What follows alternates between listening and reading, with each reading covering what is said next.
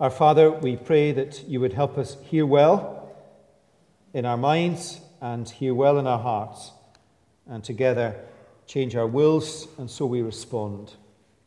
We pray, Lord, that you would connect us all into this, whoever we are, whatever our situation, and do so in ways that are spoken from the front, in conversations that follow, and in the conversation that you have with us through the Holy Spirit, applying your words. For Jesus' sake. Amen. Now, this week and next week are our two last studies in Acts, our motto series for the year, when the whole church has studied one Bible book. What I want to do this week and next is land the plane with key applications from our series. This week, I want us to focus on global mission, and next week on national and local mission. As we have studied Acts, I trust that God has convinced us through his word and by his Spirit that Jesus' mission on earth through his church in the power of his Spirit is unstoppable. Let me take a moment to define exactly what mission is. In Jesus' own words, Acts 1 and 8, you will receive power when the Holy Spirit has come upon you, and you will be my witnesses, that's the key word, in Jerusalem and in all Judea and Samaria and to the ends of the earth. What is mission? Jesus said mission is witnessing to Jesus, speaking his gospel. Or in the words of his Great Commission at the end of Matthew, mission is making disciples or followers of Jesus. And that is what we see the apostles doing throughout the book of Acts. They witness, they speak the gospel, and people become disciples. Every generation in the church, in history, takes up that baton to witness, to speak Jesus' gospel. That is mission. It is the spoken word that leads people to repentance and faith under the conviction of the Holy Spirit. It is repentance and faith under the conviction of the Holy Spirit that saves people from eternal hell to eternal glory. The key marker statement through the book of Acts is not the church grew or the church expanded, but the word of God increased, or witnessing multiplied. Nothing else is mission. Now, that said, there is plenty that supports mission or stands alongside mission, but mission is speaking the gospel. Why is it that that definition is so important? Because nothing else other than speaking and responding to the gospel saves people from eternal hell to eternal glory. Giving money is not mission, although it is vital to support mission. Planting a church even is not mission, although it is a great means to mission. Mission is witnessing to Jesus, speaking his gospel. And it is local. It works out through local churches. It works out through communities. It is citywide, it is nationwide, and it is global. We often speak in these terms: local mission, national mission, global mission. Mission is to everyone, everywhere, all of the time. But mission, biblically and precisely defined, must be, in the end of the day, and in the last analysis, global. For all mission is within God's global vision for mission. It's good to remember that. It's helpful to see our local and our national mission as part of global mission. Now, as we have studied Acts, I trust that God has convinced us through his word and by his Spirit that Jesus' mission on earth through his church in the power of his Spirit is unstoppable. One or two of you have suggested that Acts is quite same-ish as you go from chapter to chapter to chapter. And I think it is quite same-ish, but it's nuanced, and that it encourages us in all sorts of different ways, like that person can really become a believer, and we can get over that wall or through that wall, and it happened then and it can happen now. It might be same-ish, but we are rather same-ish too. And I'm not convinced that we are convinced by our actions, in the Western world at least, that we are convinced by what Jesus says, that the mission will break down these walls. Breakthrough into their lives.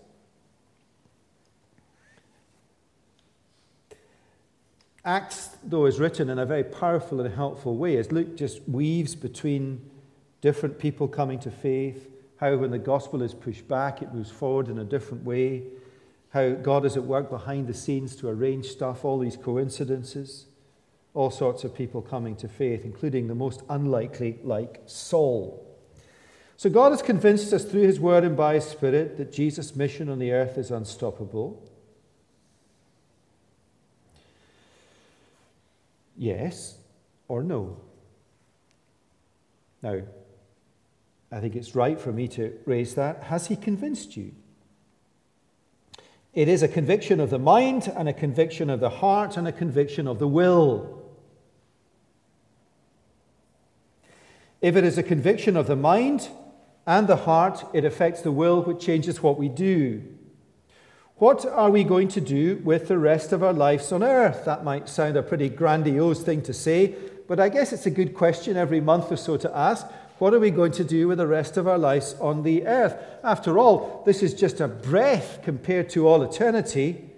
Today I'd like us to consider what we are going to do as a church, Chalmers, with respect to global mission. A number of you are here as visitors today. It's lovely to have you with us. I think some of you for a stag weekend. You're all looking quite safe in one piece, including the groom-to-be, although he has disappeared from sight somewhere. It's lovely to have you. Think about your own church. Think about the local church that you are part of. Now, I mentioned coincidences a moment ago. What do we make of coincidences? Are they God instances or just coincidences? Is God behind them or not? I tend to think he's not. When he is, I don't know what is going on half the time. We can't know for certain. We can't. But there have been a kind of rash of coincidences recently which make me perk up my ears. A number of them around I'm going to call him our brother, you know who I mean, who is with us from overseas. A number around our brother's visit. And what a blessing his time was with us, wasn't it? What a blessing he is. It's funny to think that this week he was standing up here. Last week he was standing up here. This week he's on the other side of the world. Underground. And how ably and how helpfully he helped us see what the Lord Jesus is doing in that big part of the world, on the other side of the world. One of the coincidences was last Sunday night. Mark stood up here behind the lectern and he told us about how in the country he is working in, one of the great ways they can witness is in relation to family life and the relationship between children and parents. And I was sitting there thinking, I'm about to preach on that from Ephesians. And thankfully, he said what I had written down. But even more striking is that we come as a church off the back of his very impactful visit to this particular passage in Acts today. Another coincidence is it all is arranged. Now, Acts chapter 11, verses 19 to 30, the second half of the chapter that Johnny read, is a passage that is often preached at a global mission service or event. If you type in Antioch and mission to Google, you will find that all sorts of mission organizations use the name Antioch. For example, ACTS, A-C-T-S, is a big mission organization in the US committed to reaching the unreached in the world, and its training culture or training center is called the Antioch Center for Training and Sending the Unreached. Why is Antioch, why is this passage in Acts chapter 11 so significant in relation to global missions? Because the church in Antioch, which is located in modern-day Syria, is the first, or was the first, international church in the world. It was the church that Paul traveled from on all his missionary journeys. It was the church that Paul traveled back to report on his missionary journeys. It was the springboard, the catalyst, the hub for worldwide or global mission. The city was founded in 300 BC by the Greeks. By Luke's day, the population at 500,000, that's a big city in the ancient world, was cosmopolitan. There were Greeks, there were Jews, there were people groups from Persia, India, and China. One of the names, Antioch, means, I think, the beautiful land or the beautiful city. Antioch had another name in antiquity, the Queen of the East. The Queen of the East, the gateway to the East. Where our brother is. And then in 64 AD, Antioch became a Roman province, the capital of Syria, and so its inhabitants included Latins or Romans, Greeks, Jews, Persians, Indians, Chinese, Romans, an international city, an international church, a springboard for global missions. Now let me summarize this part of Acts chapter 11, and really fast, so wake up if you've fallen asleep.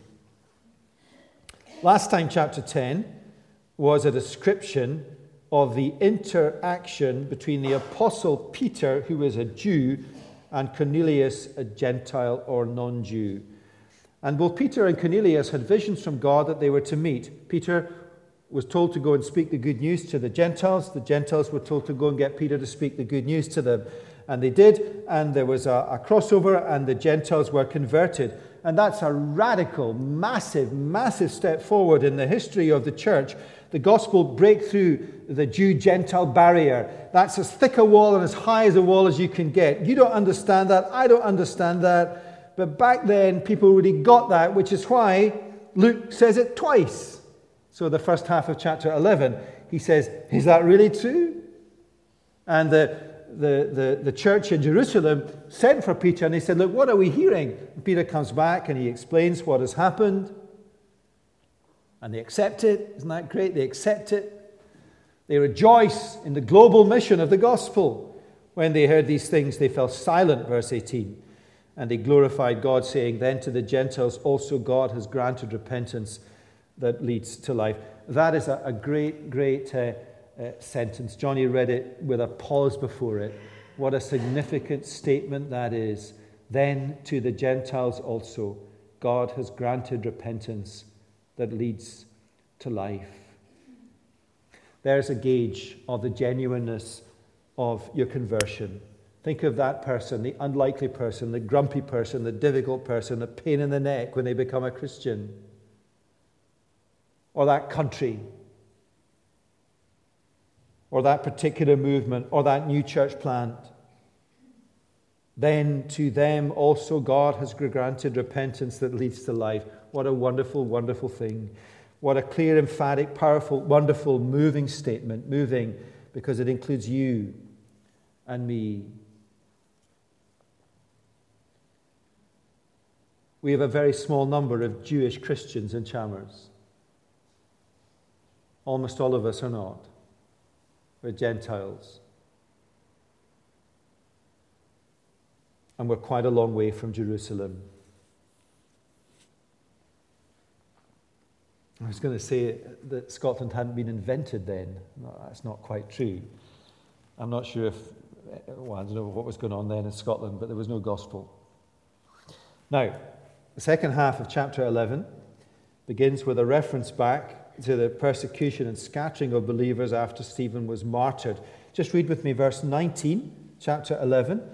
Those who were scattered because of the persecution that arose over Stephen, and flick back to chapter 8.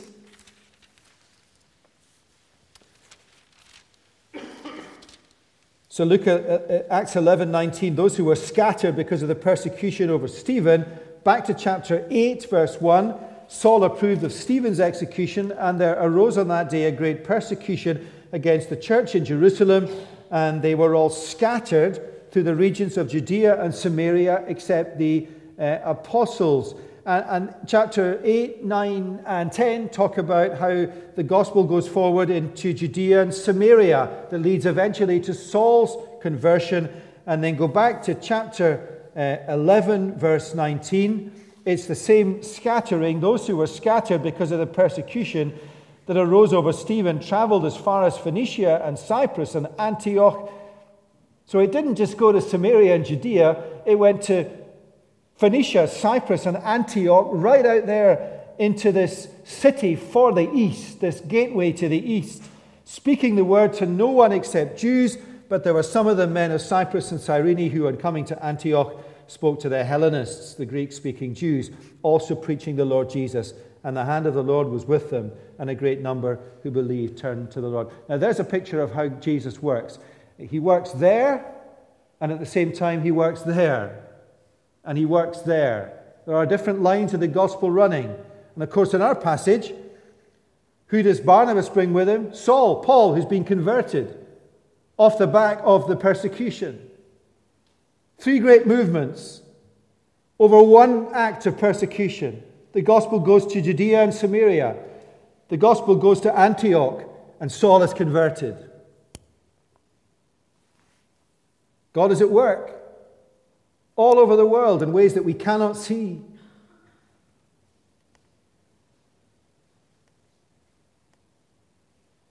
Now, the church in Jerusalem hears about what has happened. They send Barnabas to Antioch to help establish and grow the church there. Barnabas brings Saul, Paul, to Antioch. Barnabas and Saul spend a year with the church in Antioch, teaching the word, and there is growth. They taught a great many people. Just look at the description of what they did. Verse 25. So Barnabas went to Tarsus to look for Saul, and when he had found him, he brought him to Antioch. For a whole year they met with the church and taught a great many people. And in Antioch, the disciples were first called Christians. Now that's what's going on.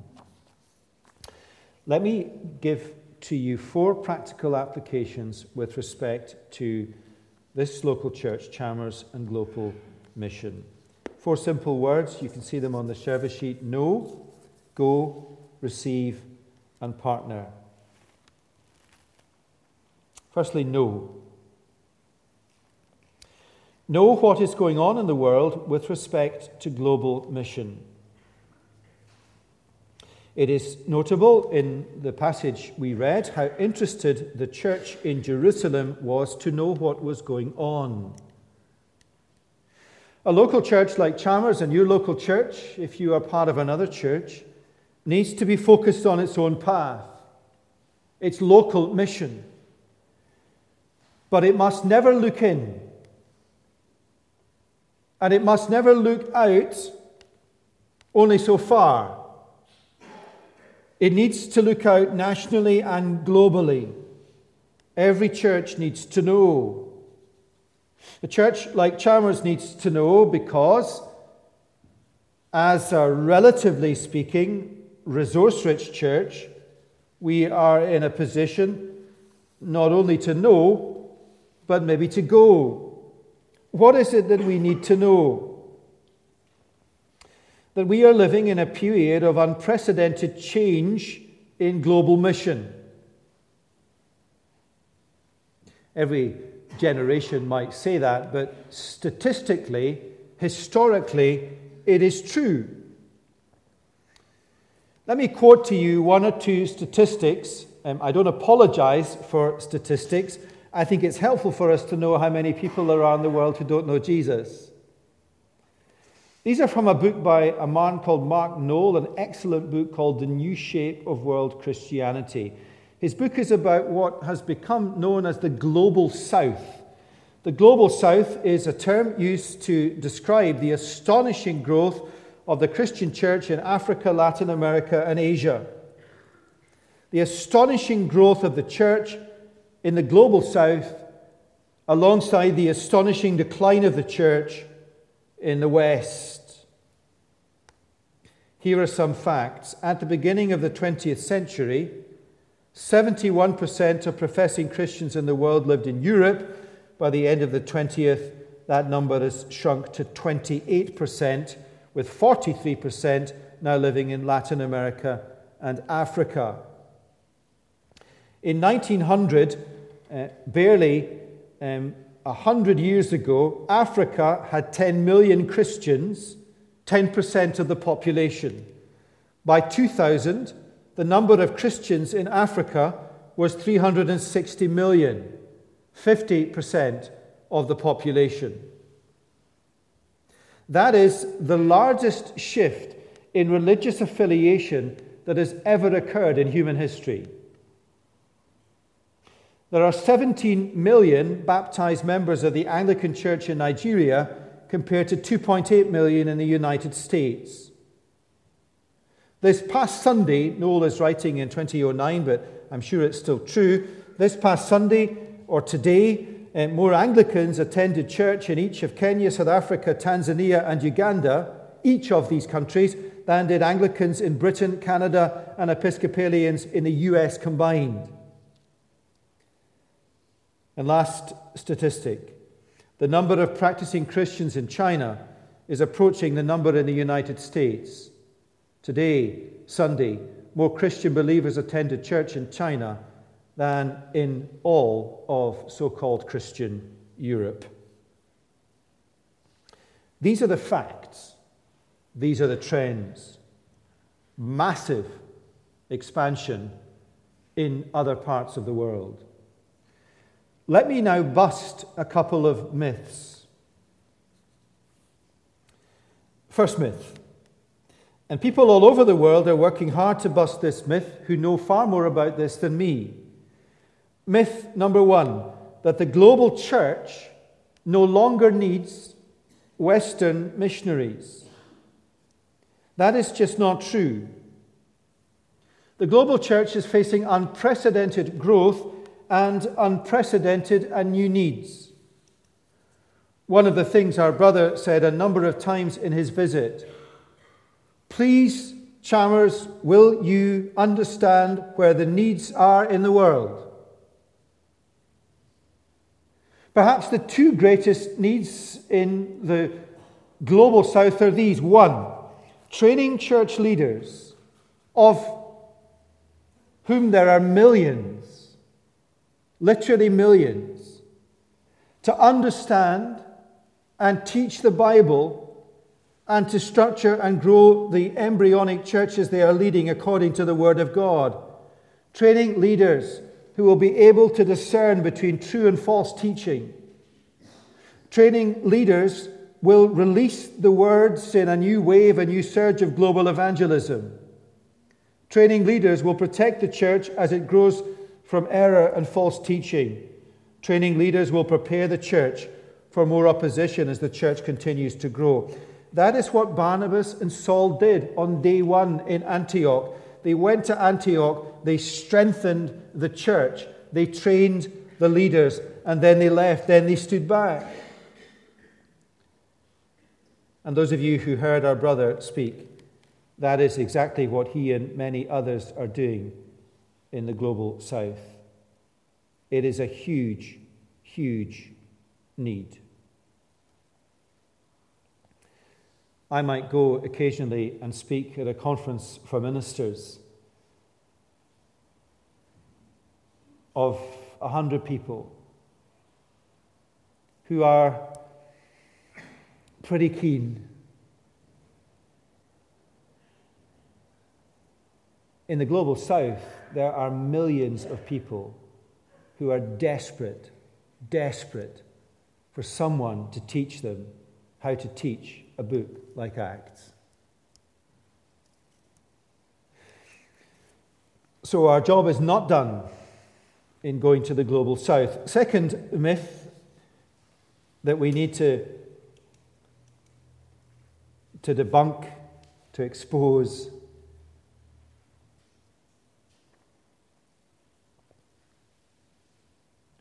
is that the need in the West is now greater, and therefore that's where our mission focus should be.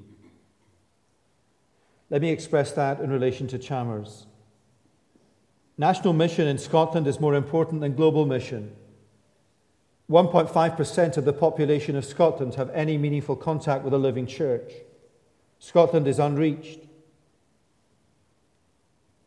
The task before us is not the revival of the church in Scotland or the UK, it is the re-evangelization. Surely we should pour all our energies into the country where we are. We should pour our energies into national and global mission.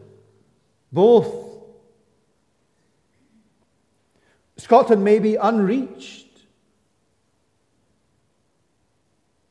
but 41.5% of the world is unreached. Still, 7 0.5 billion people are not hearing about Jesus.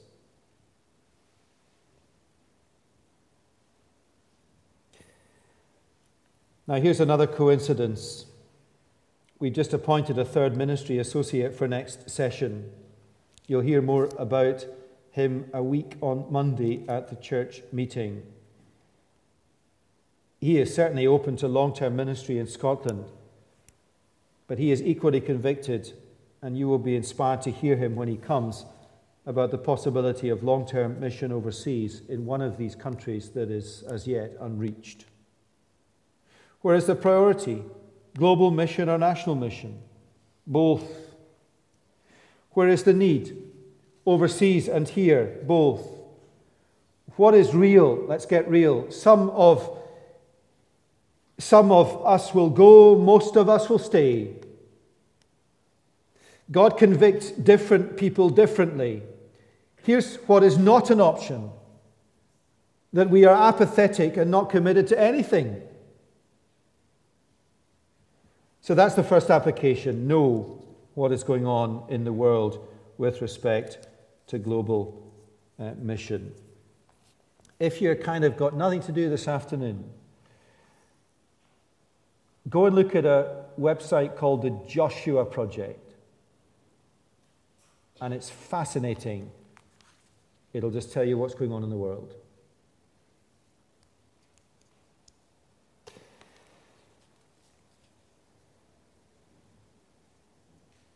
And I might just ask you next week if you did. Number 2, go. Go. I want to be direct here, but super wise. Super wise. If you are fully settled in your heart as a committed Christian, that God wants you here, at least for now, then stay. Stay. Don't feel guilt-tripped into going if God wants you to stay. That's just stupid. Fully settled does not mean comfortable. Fully settled means clear and convicted that this is where God wants you to serve this side of eternity. If you are not fully settled in your heart, what does that mean? It means that people are saying to you, have you thought about going? Have you thought about overseas work? Are you gifted that way? Are you gifted in cross-cultural mission or ministry? And if your heart is not settled, if you don't think this is where I should be for the long term, if that's how you are, then consider going. Consider it. Talk to your leaders. Talk to your church. Don't get on a plane. Talk to people. Be prepared. Be ready to go. And when the time comes, go like Barnabas and encourage believers teaching the Word of God. If you are fully settled in your heart to go, then go. If you have gone through a process of thinking and being prepared, then go. At the beginning of the sermon, I described mission as witnessing, speaking the gospel. Of course, that's not for everyone. Not every Christian is gifted in these ways. But there are a whole lot of other opportunities to go and support mission in the world. There's a whole infrastructure. There's like a whole scaffolding in all of these places to support mission, to support witness. When the disciples in Antioch, at the end of our passage, sent relief, practical relief, money and food to their brothers and sisters in Judea, that was not mission. It was the practical expression of Christian love, but it allowed mission to go on. It enabled people to go on witnessing. Now, here's a real live example that I was told on Monday. I was down in London on Monday and heard this from someone, and here is what he said written down in a book, his testimony. Let me just read it. Last year, John and I attended a church planning conference in Australia where we heard the story of a young woman. I'll call her Jenny. One evening at Jenny's church in Sydney, a missionary leader announced that he and his family were planning to move to New Zealand to plant a church.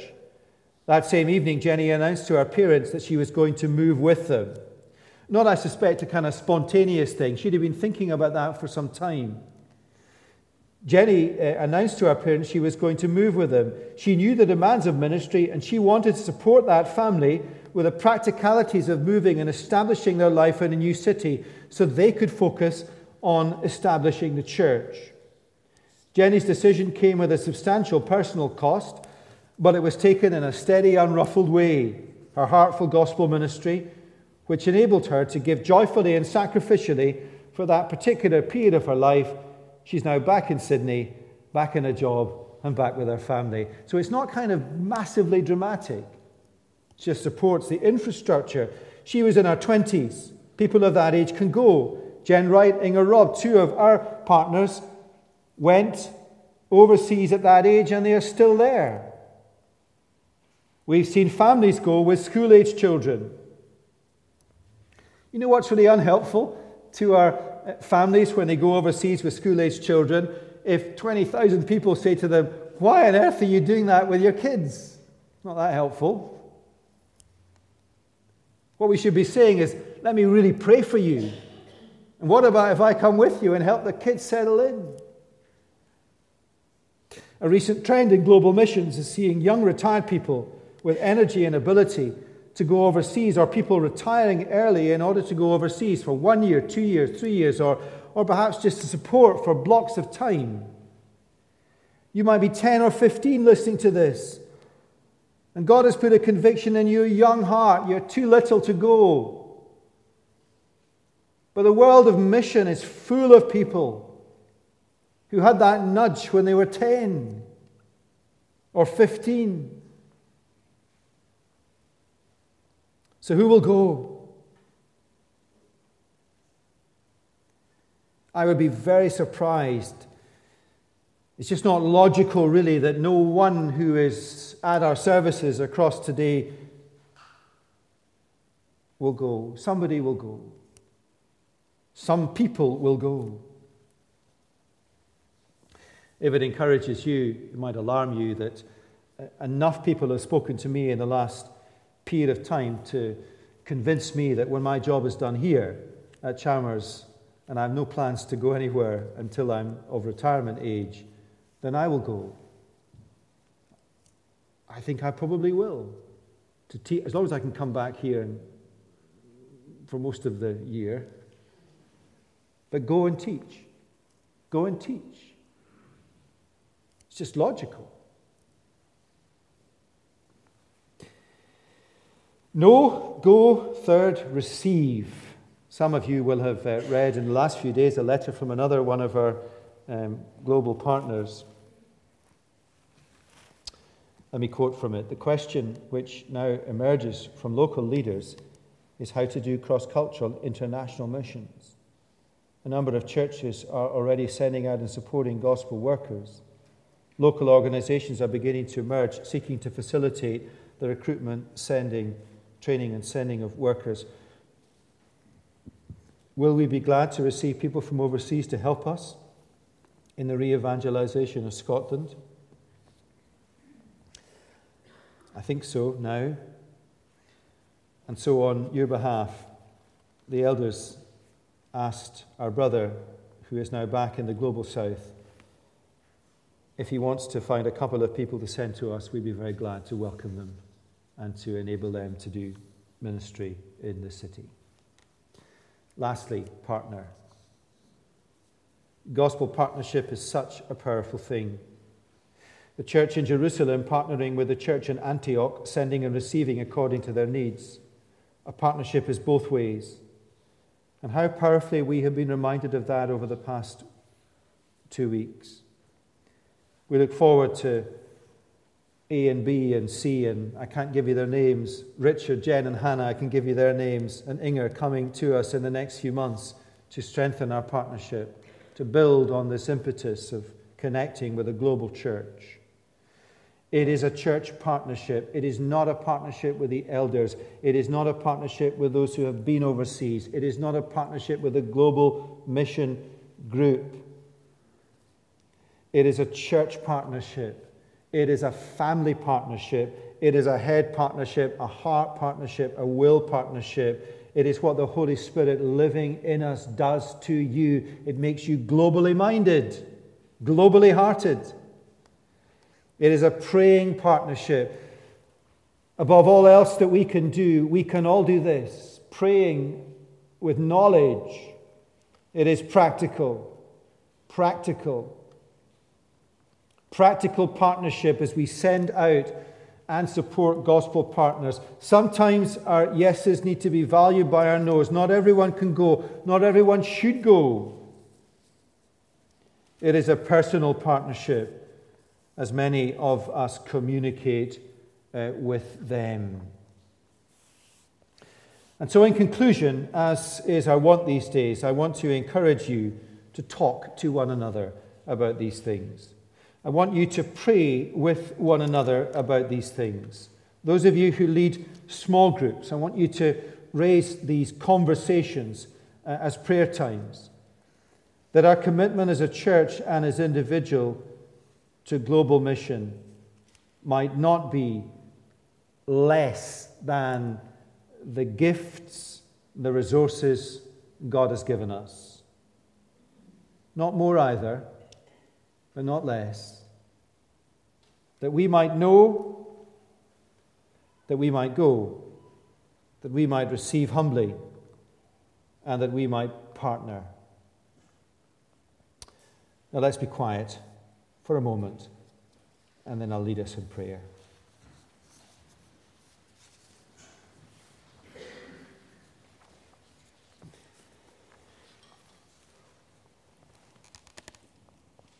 Lord Jesus, thank you for the coincidence of this passage on this Sunday after our brother's visit. Thank you that we came to that part in Acts which is often used to focus our minds on global missions. Thank you for that church in Antioch, the springboard to gospel expansion.